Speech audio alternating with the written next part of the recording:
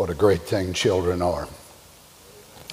I find it so amazing that our nation and the state that it's in, financially, terrible shape, all types of things that are going on in the nation, and yet, by the way politics are going, the most important thing today in many of the elections to many people are abortion.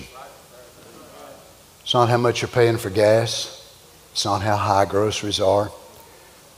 The most important thing is they're polling people as they come out of the exit polls and the way that they're voting. It's so a woman can have a right to murder her baby. That tells us where we are, friends.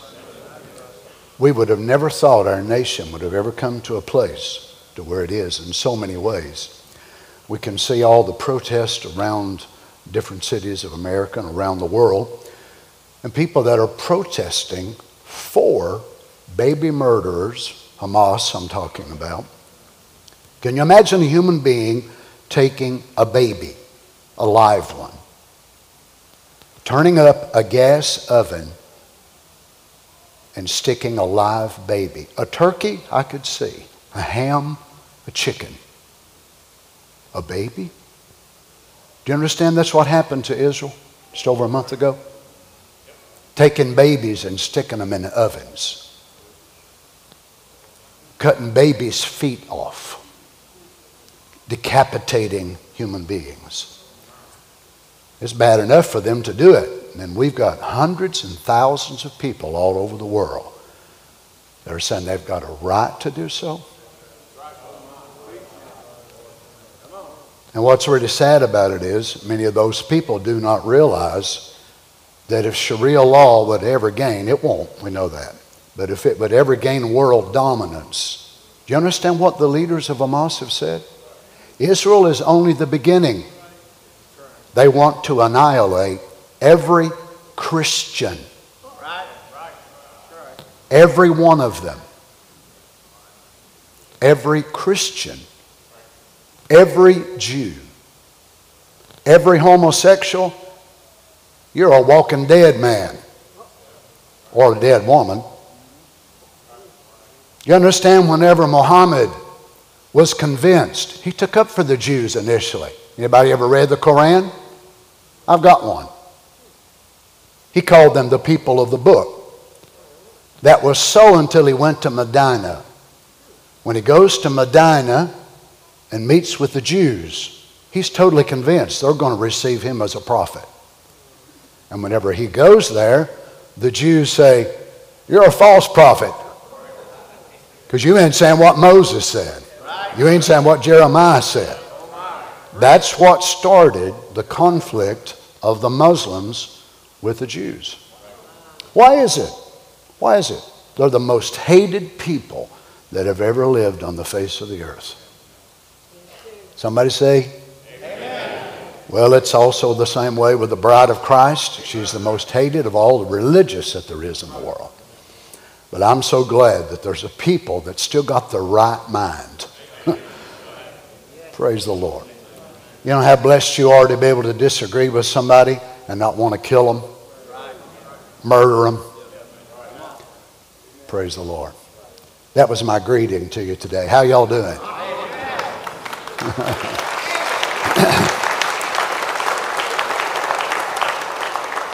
Let's turn to the book of Luke, if you would, today. Luke chapter 8, verse 11. I love this parable. It's a phenomenal parable. May the Lord help us today as we look into his word. Luke 8, chapter 8, verse 11. Now the parable is this. The seed is the word of God. Those by the wayside are they that hear, then cometh the devil, and taketh away the word out of their hearts.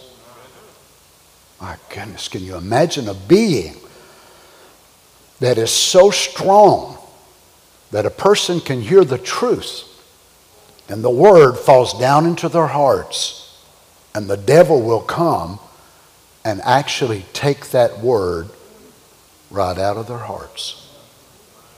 But I want you to notice Jesus, when he interprets this parable, he does not say he takes it out of people's souls, only their hearts. Lest they should believe and be saved. They on the rock are they which, when they hear, receive the word with joy. These people went a step further. So they heard the word and they said, that's awesome. That is so good. That's so wonderful. Oh, I'm going to change my ways. This is what I want. Now notice what can happen to them. When they hear, receive the word with joy. These have no root, which for a while believe. How many have we seen down through the years? And in time of temptation, fall away. That which fell among the thorns are they which, when they have heard, go forth and are choked with cares and riches and pleasures of this life, and bring forth no fruit to perfection. I want you to notice these now. The devil doesn't exactly take it out of them completely, but they just never become a fruitful Christian. They hold a profession, but they don't have any fruit to perfection. Verse 15. I hope every person here today is verse 15. Amen. But that on the good ground. Now, isn't it amazing? Jesus does not differentiate between the seed. What he differentiates between is the ground where the seed landed. Not the seed, but where the seed landed. But that on the good ground are they which in an honest and good heart, having heard the word, notice what they do now, so they hear it and they keep it and bring forth fruit with patience. Praise the Lord. So they hear it, they keep it, and they bring forth fruit with patience. So even fruit bearing is not enough. It has to be fruit bearing with patience. So I'd like to speak to you this morning for a little bit on a life filled with patience. And may let to be remembered today. Heavenly Father, as we approach you, Lord Jesus, it's been said now for millennium that the Lord is coming. It's been said in sermons and songs. It's been talked about by millions and millions of people for the last 2,000 years. Jesus is going to come back. But we believe we are closer than any other generation to that actually happening. We look about us, we see the signs everywhere. We see the spiritual darkness that's upon the nations, the gross darkness that is upon the people. Father, we are so grateful for the evening light that was promised to be here. May you help each of us today. Father, as the word goes forth, may it land on good ground. Lord Jesus, may we bring forth that word with patience. May fruit come out of our lives. Fruit that will produce a body change. Help me to get out of the way, Lord. I need you. Speak through us your words of life, I pray. In Jesus' name. And the saints said, Amen. Amen. God bless you. You may be seated.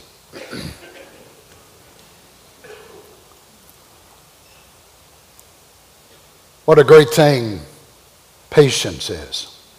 How many's got a whole bunch of it? How many's got a little? A little bit. I was standing not long ago at the Carter County Bank, and the lady there that was waiting on me said, "You have to excuse me, preacher." That's what she calls me, preacher, because we've got a lot going on today, and I'm pretty impatient. Now, this is a Christian woman, and I said, "Well, you know what the Bible says, don't you, ma'am?" And she said, "Well, about what?" And I said, "About patience."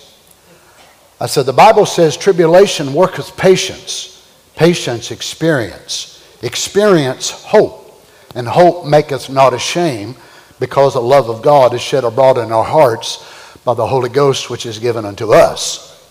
Well, whenever I was talking to her, another teller walked up and said, "What did you just say?" So I went back to that verse again in Romans and quoted it to her again. Well, there's another one come over and wanted to hear the same thing, so I had a little Bible teaching there at the Carter County Bank.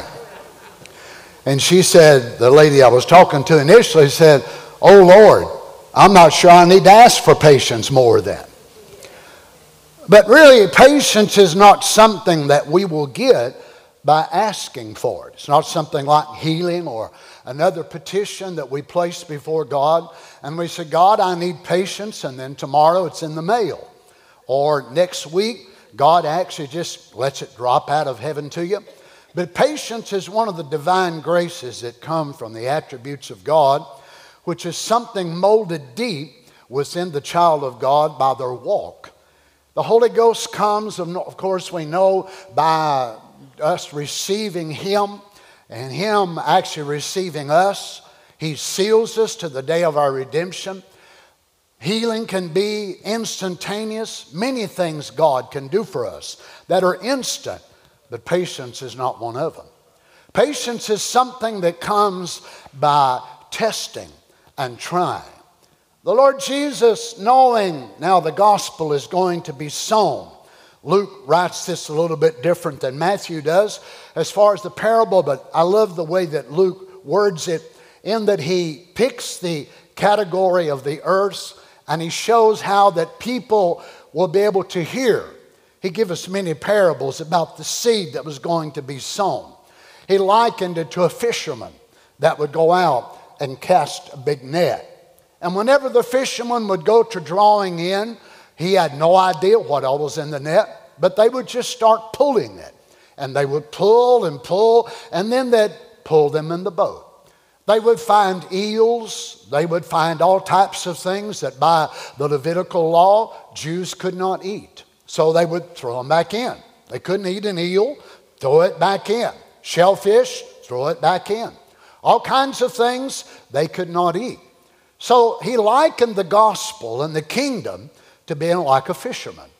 So whenever he spoke in parables, and it must have been very confusing to some because the Bible says even the disciples, when they were alone with Jesus, they said, "What does this mean? We don't understand." So is the setting of Luke 8. So they asked Jesus, "Well, what did you mean by this?" Because he said, "The kingdom of heaven is likened unto a sower." So a sower went forth to sow his seed. So you imagine, now this is the way they did it in their day. They would take it by hand and they would sow the seed. So they'd walk about and they would sow the seeds here and there. Jesus knew they were all aware of that. So he said, that's the way you're fixing to start preaching. Preaching is like that. So you will start sowing the seed. Now you don't know who is there. You don't know who's got good ground and who don't. That ain't none of your business. You just sow. So you're going to go out and you're going to start sowing. And there'll be some, they'll respond. They'll say, "Praise God. I've been searching and looking my whole life for an answer to all my problems." And a lot of people are. And they will hear that and it does something to them and it really moves them. And they say, "My goodness, I believe this is the answer to all of my life's problems." And they'll receive it, some of them, and others of them, it lays right there and says, "Oh, I've heard that all my life. I've heard about religion. I've heard this and that." And while they're pondering over it and thinking about it, the birds will fly over and the birds will see it. So the bird gets his eye on that seed and he goes down and he picks it right up from the person before they ever walk out the door. And they walk out the door. What'd you think about the service? I've heard that before. Man, I ain't got time for no religion. I know some of them people that go to that church. There's hypocrites that go there. We don't deny that, but we're hoping they'll get saved. We don't deny it. You don't let that stop you from going to Walmart, do you? Well, if you go to Walmart, there's hypocrites there. Some of you is going to go to restaurants after a while. You're going to be served by gay people. Is that going to stop you from eating? You're going to be served by hypocrites and devils. Is that going to stop you? No. It's the same way about coming to the house of God. There's ill people that walk through them doors. There's some sad people that walk through them doors, but there's some good people that walk through them doors too. So the thing of it is, are you going to let what we're handing out be hindered by the people that come in? Or are you going to say, I'm going there not to take count of the hypocrites. I'm not going there to watch this one or that one. I'm going there to be changed myself. That's the way we need to look at it. Now some, whenever they hear it, they just don't, it doesn't really spark hardly anything at all. Others, Jesus said they'll hear it and they'll receive the word, as Matthew says, anon with joy. And they are so happy, and it actually starts doing something for them. And they'll let things go. They'll let go of this and that. I had a terrible temper. I had a really bad habit, and God changed me. And boy, they're just so happy. And people can look around and say, can you get over him? Can you get over her? How she is so changed. And then trouble comes. Tribulation comes. And they say, I didn't realize being a Christian was going to be so hard. I didn't know people would laugh at you. I didn't know that you'd go through trials and tests like this before. Well, I'll tell you, you will. You see, the devil is the type of king that wants everyone to come into his kingdom. But what he does, he hides their destiny. He hides the end result. If Satan would be honest and show every one of us 5 minutes in the regions of the lost, we would feel the darkness penetrating our souls. We would hear the screams, the hollers, the crying of the damned and the doomed. And we would see them demon spirits haunting people. And as you arrive, they come up to you and go, ooh, ooh, ooh. And you're looking for mama, but there ain't no mama. You're looking for daddy, and there ain't no daddy. If he would let us see just a couple of minutes, I guarantee you this altar would be filled with people. But he ain't going to show you that. He wants to keep the end result of your choice in choosing him away from you until it's too late. But you see, the Lord Jesus ain't like that. Jesus will let you know, if you come after me, people's going to hate you. If you come after me, people will make fun of you. People will despise you. You know why? He has nothing to hide. The Lord Jesus wants you to know that your name will be cast out as evil. People will make fun of you in life because he wants you to serve him with all of your heart, but he wants you to know this is not the easy way. This is the straight and the narrow, and that's what makes the people of God so outstanding. They look at Satan and his choices and they see that he's hiding the real depths of what they will get. Satan hides that from his people. But the Lord Jesus shows them exactly many of the things of life, and yet they choose, and he said, oh, I love them so much. They chose me in spite of all the things I told them would come their way. But Satan can't do that. But you see, the Lord set forth, and finally he brings the last category into this parable. And that was those that would be able to receive the seed word in the good ground of their hearts. Now he said, on the good ground are they which in an honest and good heart. Now I wonder how in the world that's even possible. Since the same Lord Jesus said, there is none good, no, not one.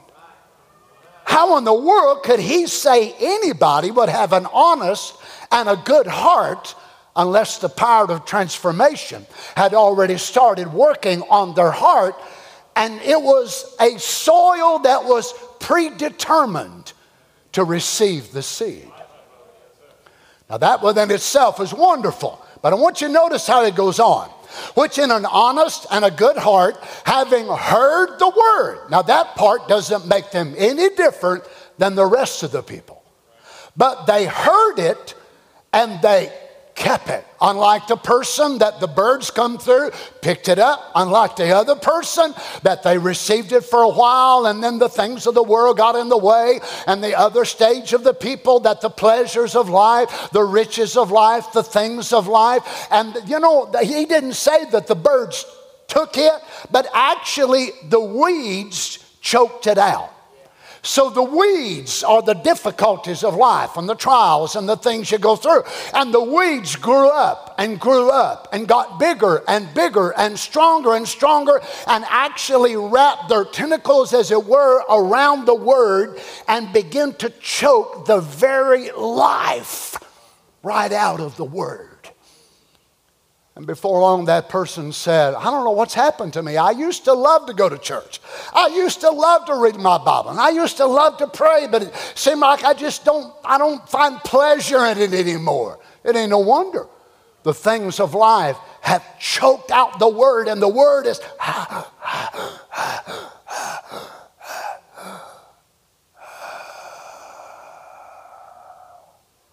and the word dies in their hearts. But Jesus said this category of people hear it and they keep it. They go to church, of course, and they get hold on. So the preacher gets up there and he goes to grubbing around a little bit over here and he'll grub around a little bit over there. And you know, a lot of folks don't mind that as long as he's grubbing around you. Or you. Just don't touch them. No. Every one of us need to be grubbed around, don't we? Why? Because it's just something about nature. Wonder who puts Miracle Grow on the Morning Glories? Wonder who puts Miracle Grow on all the weeds? Those of you that have a garden, isn't it amazing? You till it, you disc it, you do everything, and you plant the rows, and you put your half runner beans, and you put your sweet corn, and your maters, and your taters, and your watermelons, and all that out of there, and then you go to looking, and there wasn't nothing out there, and all of a sudden, here come Johnson grass, and here come this grass, and that grass, and you're out there a-chopping, and a-hoeing, and a-carrying on. Who in the world waters them? Who in the world puts that Miracle Grow on them and makes them grow? It's actually in the dirt itself. And yet if you don't take care of that, you have just wasted your money in buying them seeds. You've wasted your money in planting them. Is that right? So if you're going to get a garden, you're going to have to work at it. It's the same way with our walk with God. But many folks want God to do it all. And they say, well, that's why we pay the preacher. So the preacher can do the praying, and the preacher can do this and that and the other. Well, I do that. I do pray. I do read my Bible. I study. I do what I can to bring you the fruit of the Word of God. But if you don't chop around your own life as well, it ain't going to do you a whole lot of good. But this category of people, what they do, they hear the word and they keep the word and they bring forth fruit. Now, what is the fruit? The fruit is the stage of the word once it comes into fruition.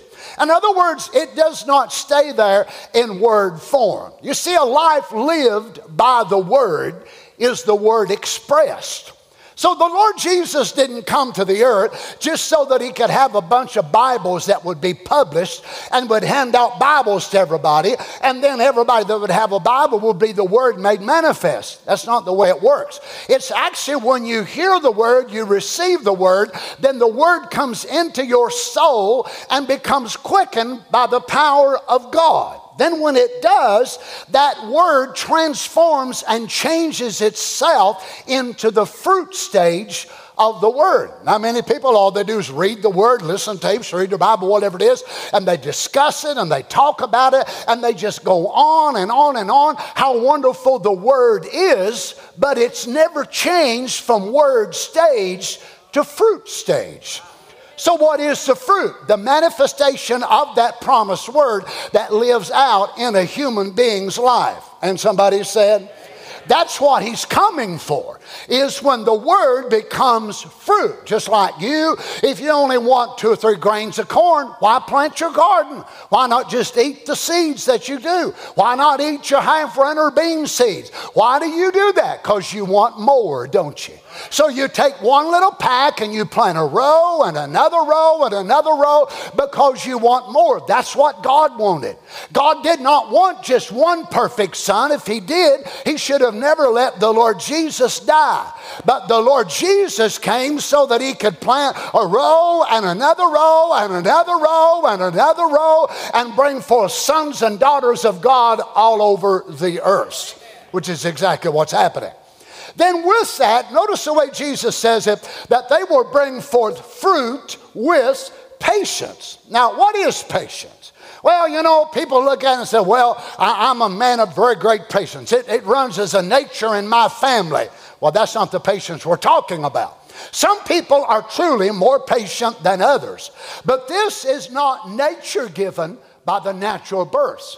It is actually something that is cultured and grown by God himself, but God doesn't use blessings to do it.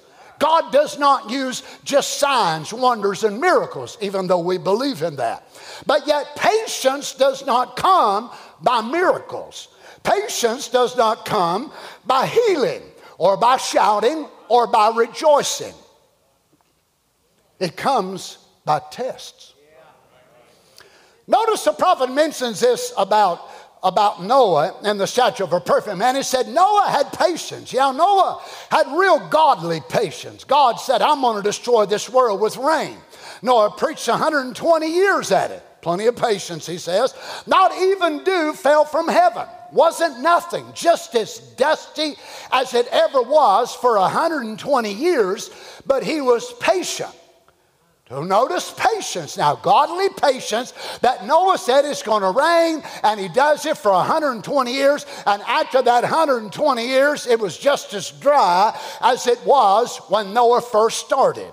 Notice he said what God will do now. Just as dusty as it ever was for 120 years, but he was patient. Then God tries your patience. So for 120 years, God is working on this man's patience. So no results. Nobody got saved other than his family. Nobody come. Oh, if they did come, they'd laugh at him, make fun of him, but had no converts at all. Not one. So he has his sons and his sons' wives, and that's all. That's the very ones he started with. So he didn't really wind up with any more than what he started. So with patience, he preaches and preaches. Now remember, he's building this big boat too. So he's working and he's preaching, and he's preaching and he's working. So what is God doing? God is building this man's patience. Now building and trying a patience is not even the same thing. So God is building his patience. Now God's going to try his patience. Now watch this. He says, actually he told Noah, I want you to go ahead and get in the ark. I'm going to run the animals in there, and I want you to get in, climb way upstairs now so you can look at the top window. Now I want you to get in there. What's he tell these people? Tomorrow, I've been preaching for 120 years. It's going to take place. Now what's God doing? So for 7 days, he sits inside the ark. What's that for? God trying his patience to see if Noah will lose patience in the promised word of the message of the hour.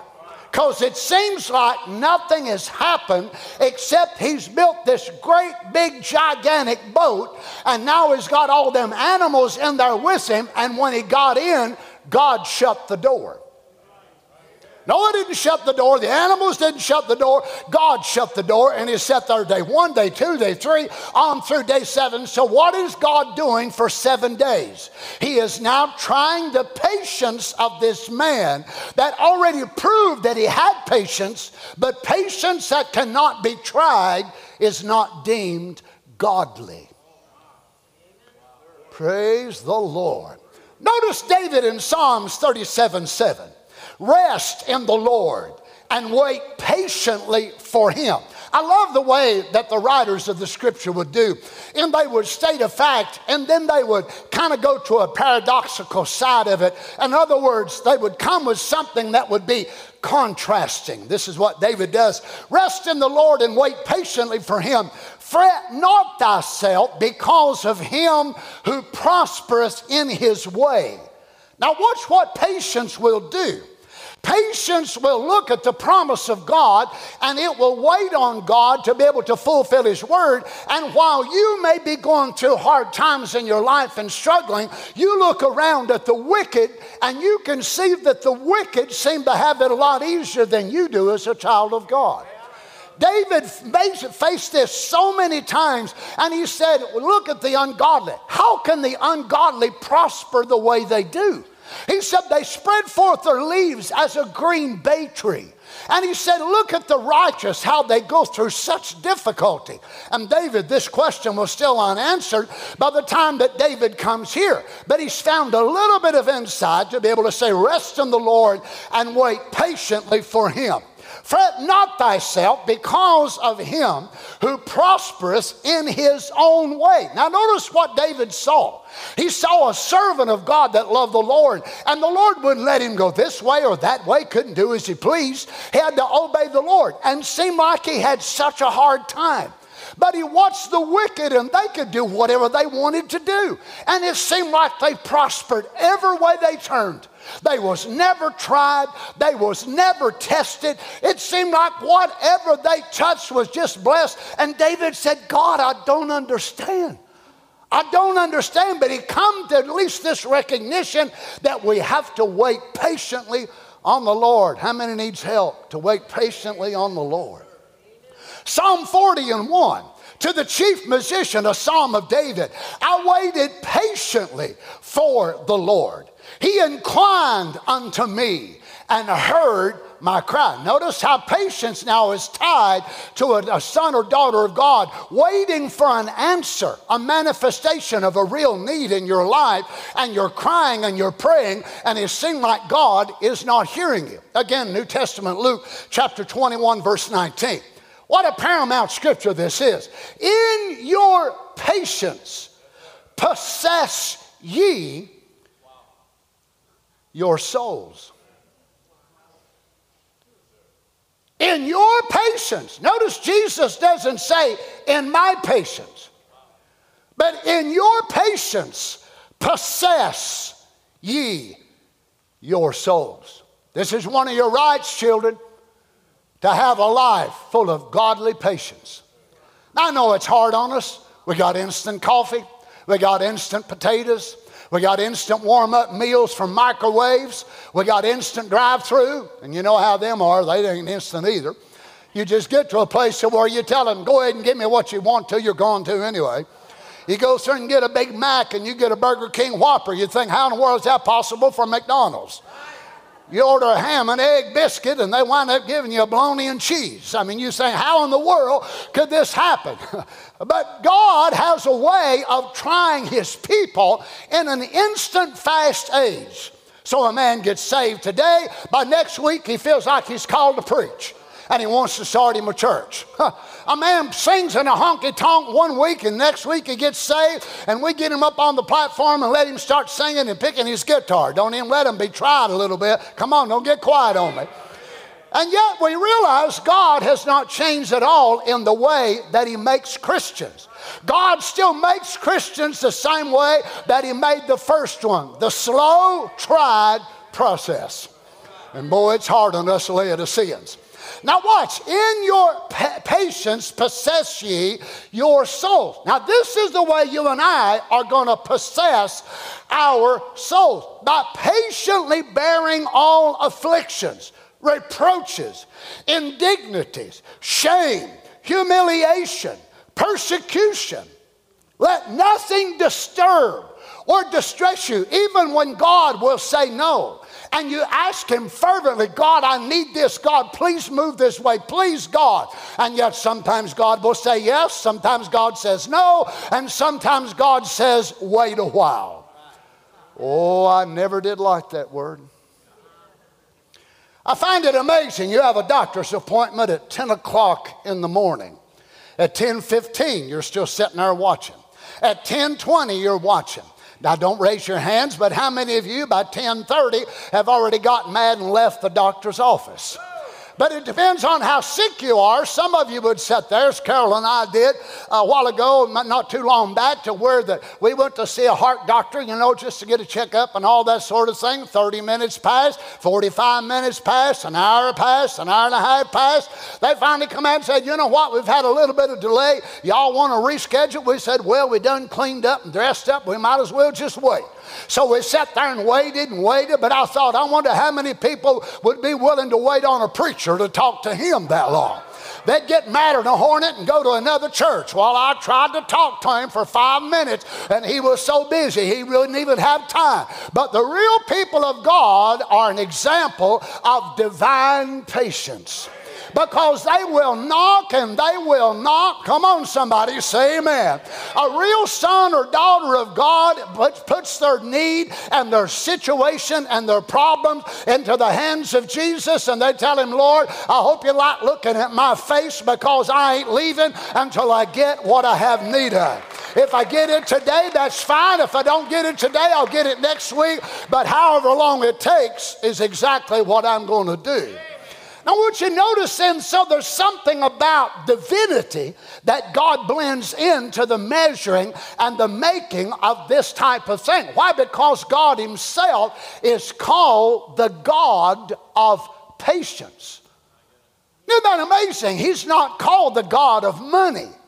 He's not called the God of many things that we love and many things that we fill our lives with, yet he's called in the Bible the God of patience. So there is a godly patience that we must have.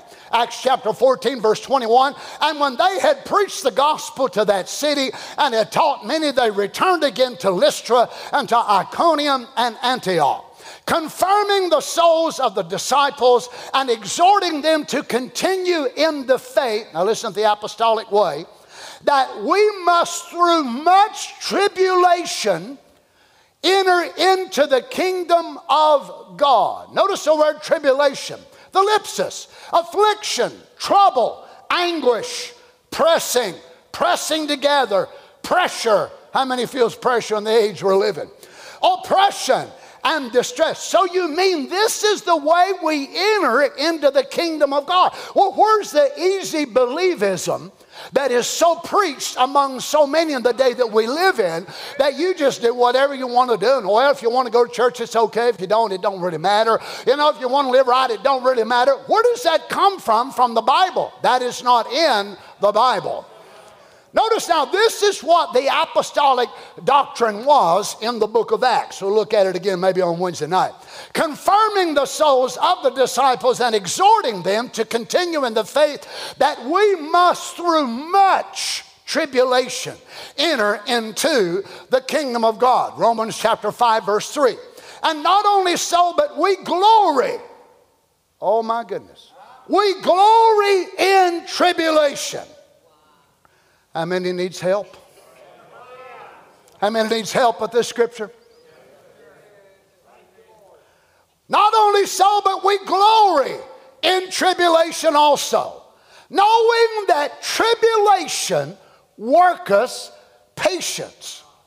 So what is patience then? Endurance under trials without sustaining loss or deterioration.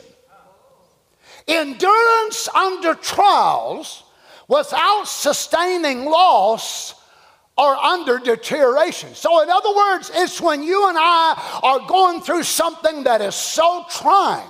Oh, but that's my faith. Yes, faith coupled with patience. Faith believes he will move, but patience will wait it out. You see, people can lose their faith and they don't understand why. It's because they don't emphasize and realize the importance of patience coupled together with faith. What is faith? Faith is the substance of things hoped for, the evidence of things not seen. But we must have patience coupled with faith in order to bring a long-enduring promise to pass. Now what happens? Many people will begin to deteriorate. They ask God, oh God, I need this. God, I want that. God, please move. And they ask and they ask and they think, well, what in the world happened? I don't understand what's going on. Well, maybe God is trying your patience. Now you see, it's not so much for God's benefit, it's for our own. It's to help us to see either we don't have much or we've got a little and He wants us to have much. And the test is the only thing that will tell you. Wouldn't it be so nice that this morning each of us could walk up on a patience scale? We'd walk up and we'd plant our feet and we'd stand right there. Now stand still. And then the needle goes up and said, whoa. Wow, you're about to blow the needle. Oh, my goodness. Or I wonder if we would walk up on it and the needle barely moved and the needle said, was that a fly that come through? Was that a speck of dust? And then Dr. God says, now tell what I'm going to do. I'm going to write you a script. We're a script age, aren't we? I'm going to write you a script. Go by Walgreens, CVS, wherever it is, and you just pick this up. It should be done within 30 minutes or so. You take these 3 times a day, and by the end of 30 days, I promise you, you will have so much patience. Why, your wife can burn your toast every day. She can fry your eggs when she knows you don't want them fried. You don't want them over easy. You want, and it won't even bother you. The kids will raise their voice. The preacher will stomp all over your toes, and you won't even get mad no more. Brother Louis will sing a song and he knows you don't like that song, and you'll sit right there and before you know it, you'll start smiling like a possum and you'll go to clapping your hand. Glory to God, I love that song. I love that song. Within 30 days, you will have the most abundance of patience you've ever seen in your life. How we wish. But instead, God looks at us and said, Brad Gilbert, you need more patience. Paul Arrowwood, oh, you've got that $1 million smile, but you ain't got near enough patience, boy.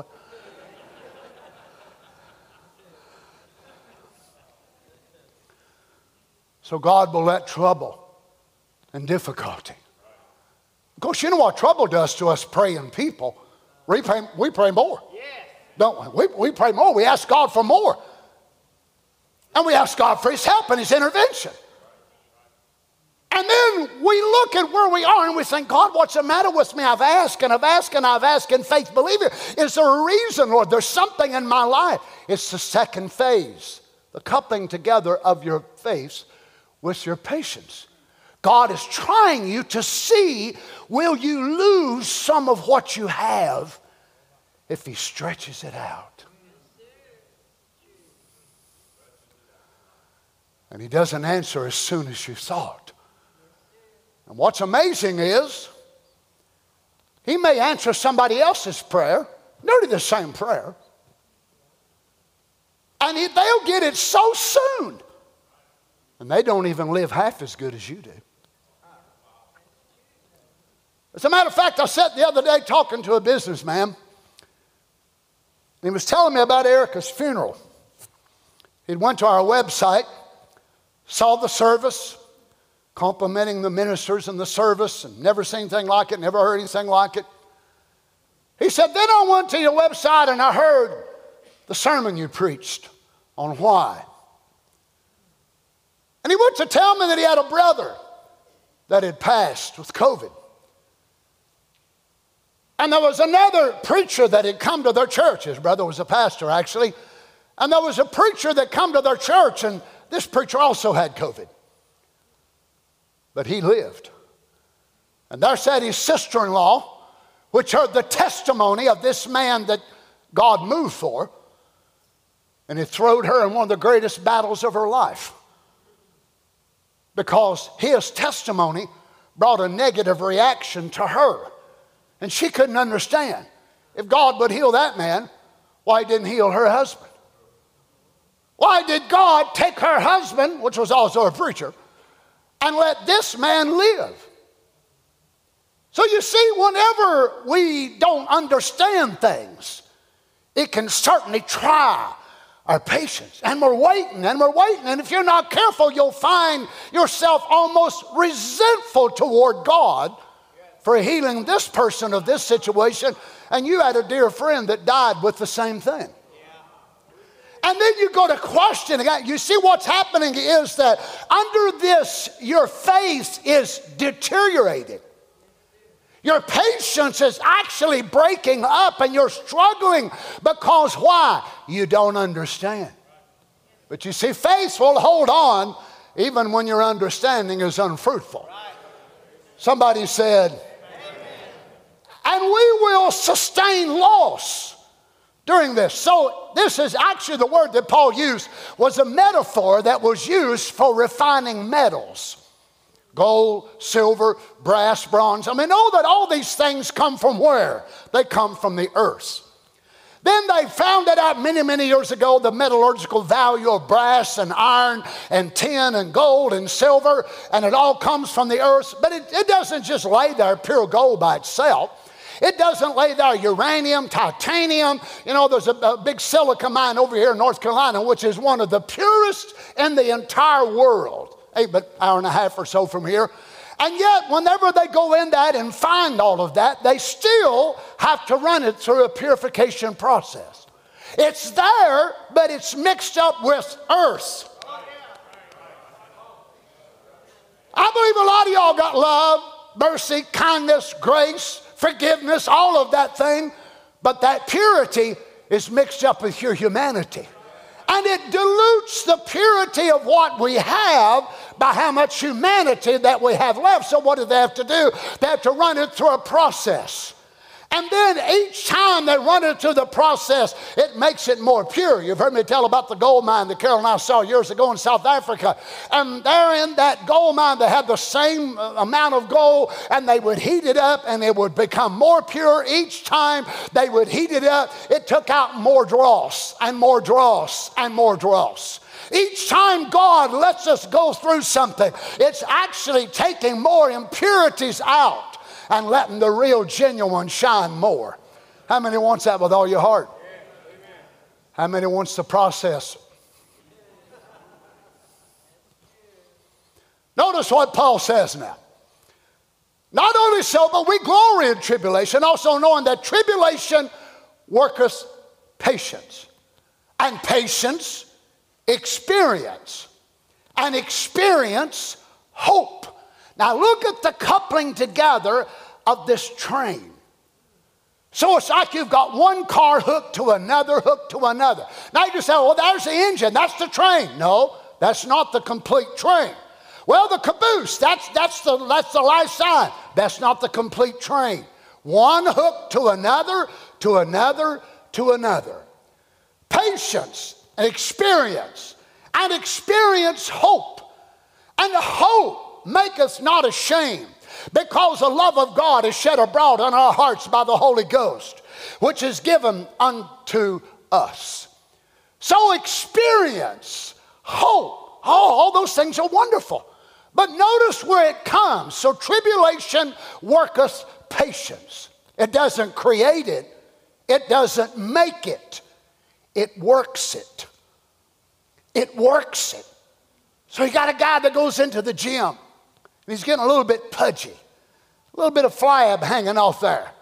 So his wife buys him a monthly admission into the local gym. So he goes in there and he sees some guy sitting there. Boy, they can bench press how much ever. This other guy walks in there and says, if they can do her, I can do her. So he reaches down there 175 pounds. Ugh! I'll be back next week.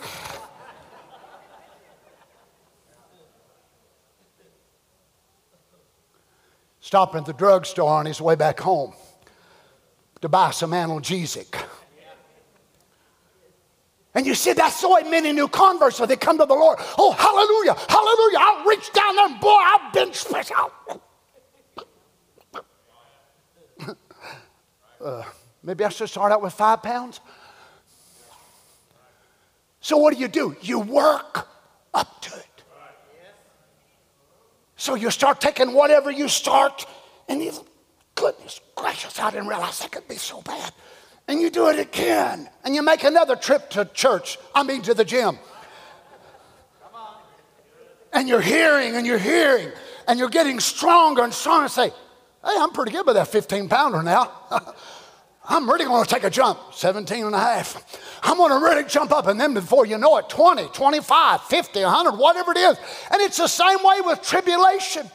It works that. It works it like a muscle in our spiritual mechanism that God gives us as the people of God. So tribulation worketh patience. Patience, experience. Experience, hope. Hope maketh not ashamed, because the love of God is shed abroad in our Holy Ghost. But yet many people in this age don't want that. I need patience, Lord, and I want it now.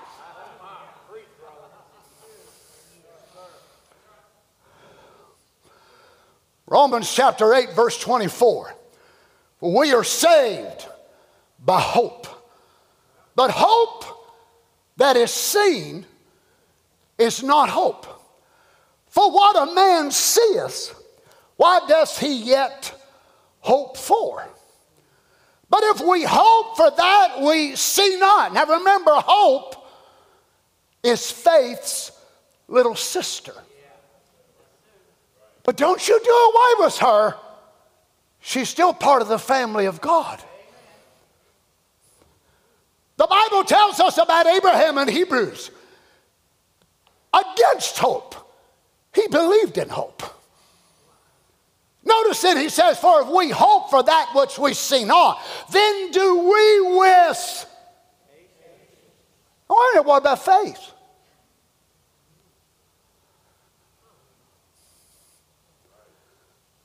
Faith and patience should be coupled together to make the chain. You see, hope is more than just something that might exist. It's something that you know it's a valid claim supported by faith. Don't do away with hope. To keep that which you've committed to the Lord against that day. Notice again in Romans chapter 15, verse 4, for whatsoever things were written aforetime were written for our learning, that we through patience and comfort of the Scriptures might have hope. Watch how these things link. Patience and comfort will help produce hope. We want it all in one package. Get every bit of it at once. God says, nope, I ain't never made a Christian like that, and I ain't going to start making one now. I'm going to make mine the same way. Now notice Romans 15:5. Now the God of patience and consolation grant you to be like-minded one toward another according to Christ Jesus, that ye may have one mind and one mouth, glorify God, even the Father of our Lord Jesus Christ. What a great thing it is to have a life filled with patience. Praise God. 2 Corinthians 6:4. But in all things approving ourselves as the ministers of God, in much patience, in afflictions, in necessities, in distresses. Colossians 1:11, strengthened with all might according to his glorious power unto all patience and long suffering with joyfulness. How many can shout when you're under such burdens? How many tends to complain? How many tends to gripe and grumble and I don't understand why, what have I done? Well, that's where most of us are. That's where we fit. This is why we need this, to help us. Oh my. Thank you, Lord God. 2 Thessalonians chapter 1 verse 4, so that we ourselves glory in you, in the churches of God, for your patience and faith in all your persecutions and tribulations that ye endure. Remember, 2 Thessalonians is written around 55 to 60 AD. They were cutting their heads off. Remember the time of Nero? He had all these vast gardens around his palace. And they would dip Christians in pitch, tar, T-A-R, pitch. Wrap them in sheep's clothes. They said, well, Jesus said that they were sheep. So they would put fleece around them Christians and pour that tar, pitch on their bodies, on that wool, and set them on fire. And Nero would walk through his garden at night, looking at all his plants and all of his flowers and all of his trees, not lit up by electric lights, but lit up by the saints of God being on fire. Your brothers and sisters. And Paul wrote to them, could you imagine a preacher trying to find words of comfort, preaching that God is a loving God, preaching that God is a merciful God? My. Gives it a little bit different view, doesn't it? So that we ourselves glory in the churches of God for your patience. So they'd find a woman that was pregnant carrying her baby, and they'd take their knives and rip her belly open, as Amos did just a few weeks ago, and pull the baby out and dash its head against a stone and kill it. Lord God. Hebrews 6:12. That ye be not slothful, but followers of them. Notice, followers of them, who through faith and patience inherit the promises. For when God made promise to Abraham, because he could swear by no greater, he swore by himself, saying, surely blessing I will bless thee, and multiplying I will multiply thee. And so after he had patiently endured, he obtained the promise. And yet, when Sarah died, you know how much property Abraham had? None. He went to the field, in the cave. There was a cave there. In the field, cave of Machpelah, which means the cave of two mouths. God promised him the whole land, I'll give it all to you. And yet when the man died, the only thing he had in possession was a cemetery. But Paul identifies it, and he said he obtained the promise. Well, you couldn't prove it by title. Go down to the courthouse and search. How many land parcels does Abraham own? Abraham. Oh yeah, the sons of Heth. Yeah, the sons of Heth sold him this cave there, an exorbitant price. You compare the price of what they sold it to compared to the Hurrian text which they uncovered years and years ago. It was an exorbitant amount. Not the way Abraham looked at it. Because by revelation, he found out Job was buried there. And the only piece of ground the man owned was a cemetery. But Paul said he obtained it. Oh, glory to God. I remind you again, in case some of you are wondering, my daughter Erica obtained the promise. Brother Junior Davis obtained the promise. Others that we have prayed for obtained the promise. Me and Carol was talking about coming to church, and I told her, I said, she did not lose, the devil lost. The devil lost. It was not us as the children of God. We obtained the promise. Hallelujah. Hallelujah. So after he had patiently endured, he obtained the promise. Notice, let me close with this. Hebrews 10:36, for you have need of patience, that after you have done the will of God, you might receive the promise. So you think, you mean after we believed, after we've had faith? Faith believes he can and believes he will.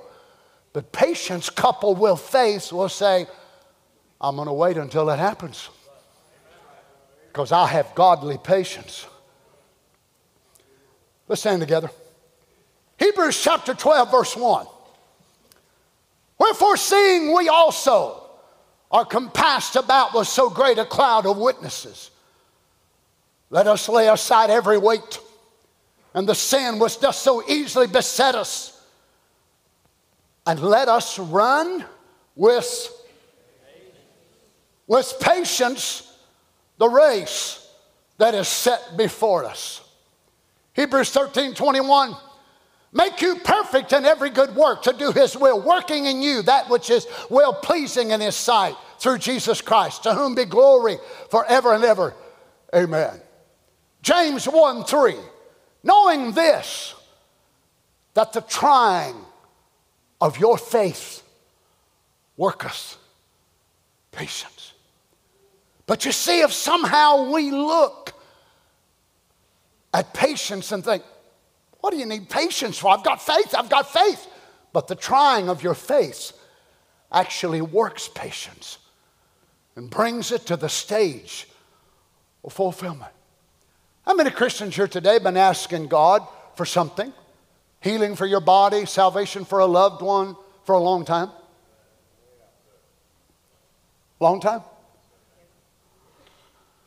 Maybe some of you asking for healing, some of you asking for the Holy Ghost, some of you asking for a husband, a wife, a son, or daughter. Don't think faith alone will bring it, but patience. Patience coupled with your faith. Notice James says in verse 4, but let patience have her. I find this so amazing that he designates patience in the feminist gender. Now remember, the prophet tells us about faith, that faith has hair on his chest, which ain't a woman. If it does, she's really weird. But look at little weak patience. But let patience have her perfect work, that ye may be perfect and entire, wanting nothing. Let patience have her perfect work, that ye may be perfect. Now this is not sinlessness, but it's teleos, the Greek word teleos, which means fully matured, lacking nothing. Don't you understand how people can have faith that God can heal, but they don't have patience to endure child training? How many people have I prayed for? Brother Darrell prayed for. These other brothers have prayed for through the years that we've been here, and they would come and get a great miracle. Brother Ron Spencer was telling me not long ago of one of the greatest miracles he ever seen in his ministry. And it was at a woman in a hospital, and they called him to pray for her. The woman wasn't saved. The woman wasn't serving the Lord in the light of the hour. And he goes in, and they give her just a few hours to live. And he prays for him. What he's praying for, God shows him a vision. He sees this woman walking down the hallway, and he tells him by a certain time she'll be out of here. The nurse said, sir, do you understand this woman's dying? He said, I didn't say that. The Lord's the one who told me that. By the next day, the exact time that he said so, it happened. That woman still ain't serving God. Yet she had faith to believe it would happen, but patience to endure. Don't you understand? Faith alone will not do it. We must be coupled with patience.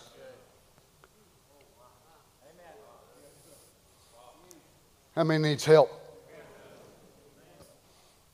Let patience have her perfect work, that ye may be perfect and entire, complete, wanting nothing. Let's bow our heads. Praise the Lord. Hallelujah. Now, I'm not going to ask how many today wants trouble, how many wants tests and trials, and none of us want that, of course. But I do believe all of those of us today that are sincere before the Lord, we want to be perfect and entire, lacking nothing in our walk. How many say, Lord, help me today? Help me, Jesus. Lord God, I raise both my hands. Heavenly Father, as we bow our heads to the dust of the earth, when we come to this world, we did not have these divine things in us. Lord, when I give my heart to you as a 12-year-old boy, little did I know the years and years that it would take in my journey to develop and make these traits. Father, many of these believers standing here today been saved for decades, and yet they still probably find themselves ripening and maturing in your presence. Lord, we don't just want faith, but we want faith with patience. So can we patiently wait while a person is prayed for and healed, and we know they don't even live really a consecrated life? And others are prayed for that live a better life and live more consecrated than that one does. And instead of healing them, you take them. Can we with patience then wait to see them in the resurrection?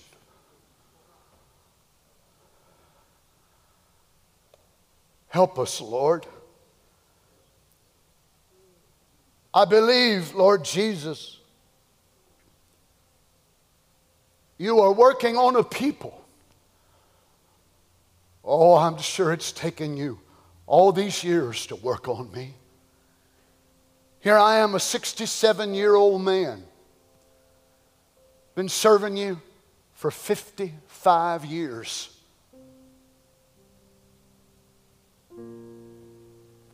Oh, Lord, help me. Help my faith, my hope, my patience, my endurance. No, Lord, I'm not asking for trials. I'm not asking for more.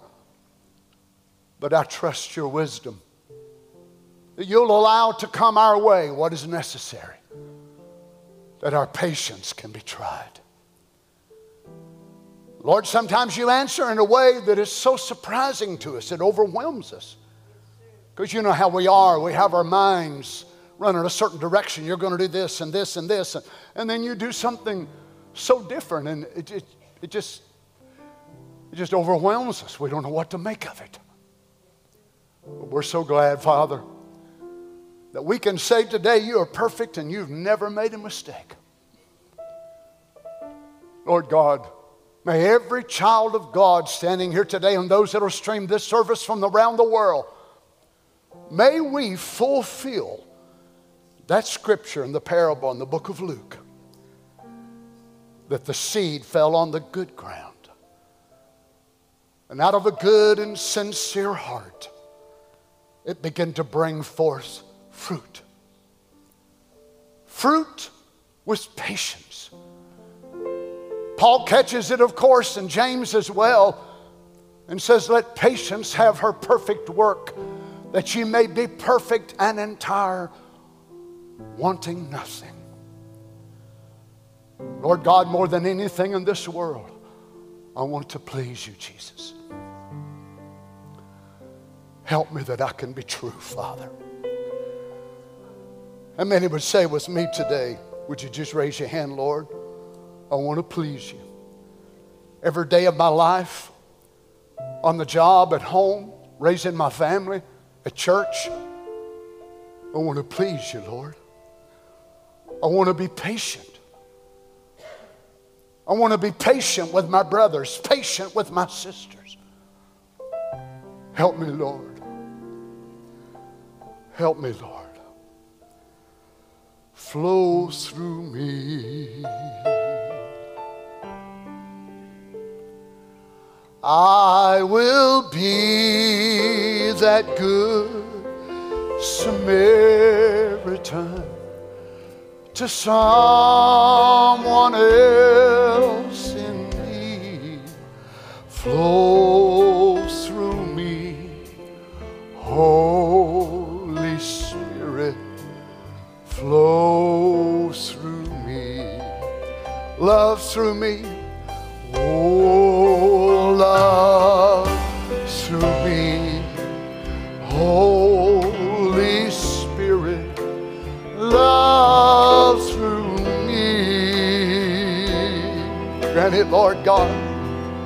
Hallelujah, Lord Jesus.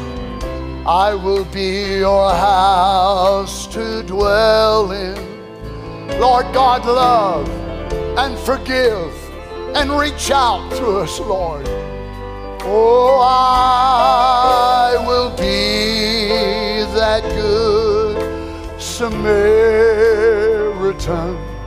to someone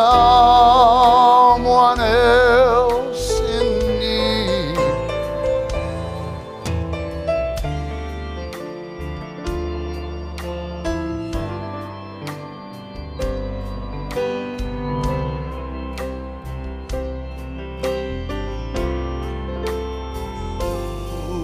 Through me, Holy Spirit, flow through me.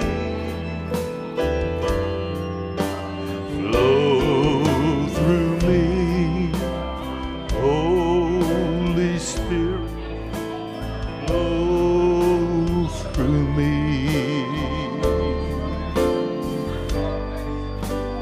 As I lift my hands to worship and to magnify thy name, flow through me, Holy Spirit, flow through me. Yes, forgive through me, Holy Spirit, forgive through me. Oh, grant it, Lord. Mean it with all your heart. Now sing it. Forgive through me, Holy Spirit, forgive through me. As I lift my hands to worship and to magnify thy name, forgive through me, Holy Spirit, forgive through me. Oh, live through me, Holy Spirit, live through me.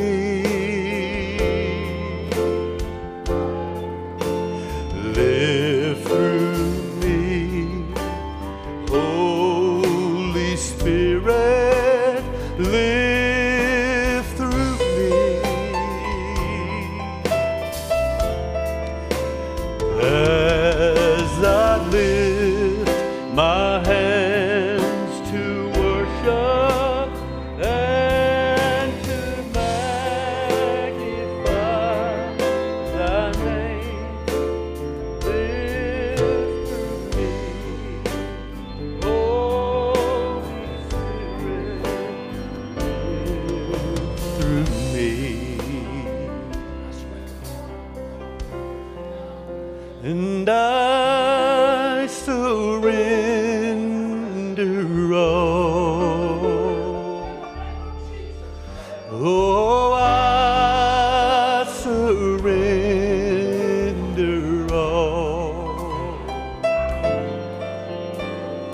all to thee, my blessed Savior.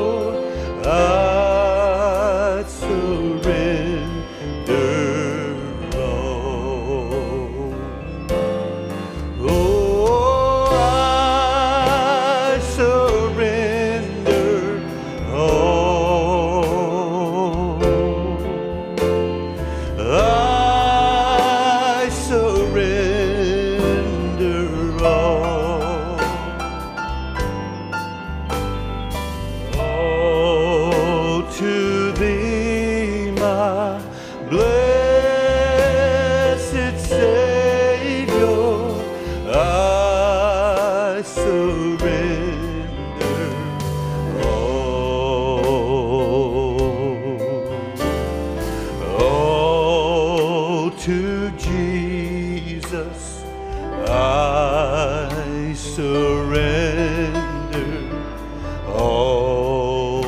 to Him I freely give. I will ever love and trust Him in His presence daily live.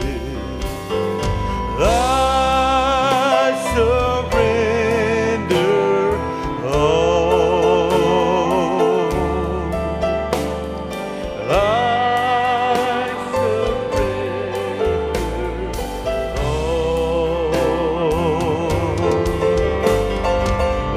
all to Thee, my blessed Savior.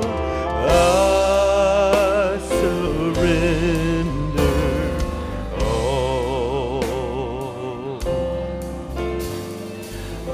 all to Jesus. I surrender humbly at His feet I bow. God, Worldly sing it, Brother Jason. pleasure Oh, let's just sing it with all of our hearts. all forsaken. Hallelujah. Yes, Lord God. Take me, Take Jesus. me, Jesus. Take me. Oh, hallelujah, everybody. Oh, I We surrender our pride, our selfishness, anything that would hinder us, Lord God. I surrender all. Hallelujah. All Thank you, to Jesus. Thee, my Oh, my blessed Savior. Amen. Everybody, with all your hearts, can we raise our hands? It's a sign of surrender with all of our hearts. Oh, I surrender all. Oh, grant it, Lord. I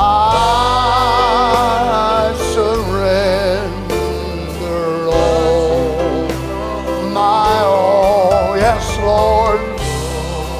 All to Thee, my blessed Savior, I surrender.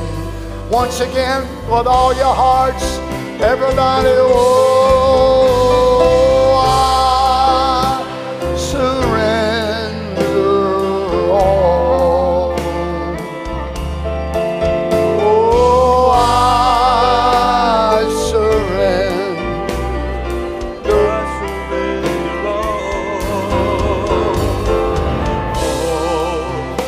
To Thee, my blessed Savior, I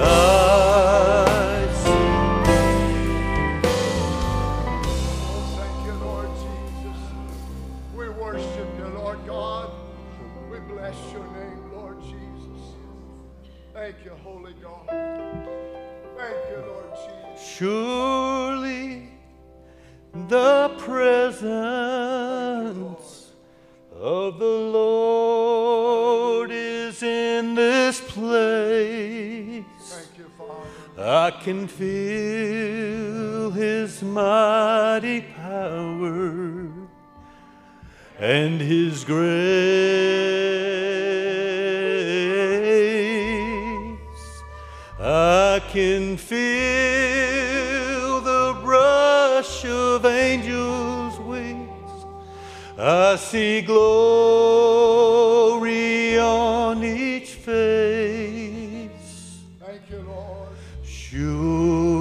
Surely the presence of the Lord is in this place. Once again.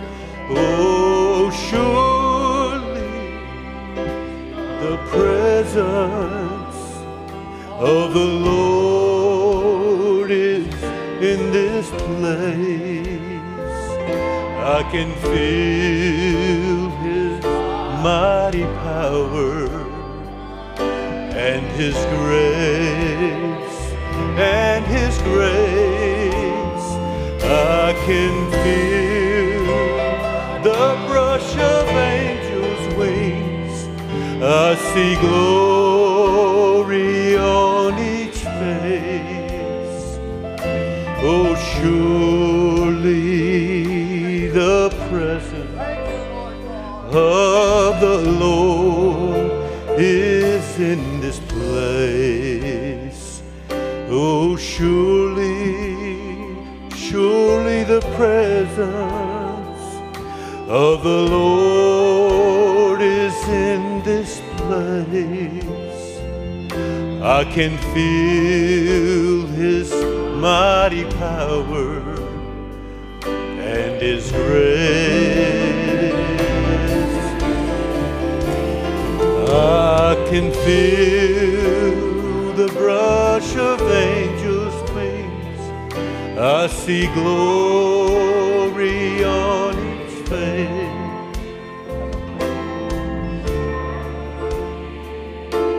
The presence of the Lord is in this place. Hadn't it been good to be here this morning? The presence of the Lord. Let's just sing. I know the Master of the Wind. If you know Him, just raise your hands. Let Him know that you know Him this morning. I know the Master of the Wind,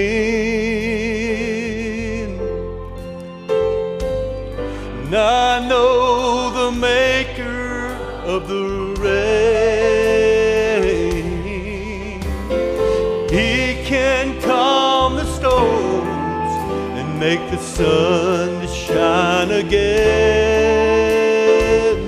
I know the Master of the wind.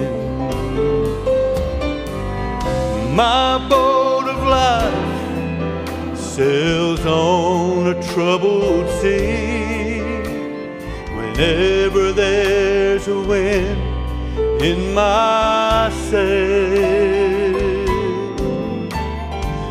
but I have a friend who watches over me when the breeze turns into a gale. You can be dismissed. And I know the Master of the wind, and I know the Maker of the rain. He can calm the storms and make the sun to shine again. I know the Master of the wind. Sometimes I soar like an eagle through the sky. Among the peaks my soul can be found. An unexpected storm may drive me from the heights. It will bring me low, but it will never bring me down. And I know the Master of the wind, and I know the Maker of the rain. Yes, He can calm the storms and make the sun to shine again. I know the Master of the wind. I know the Master of the wind.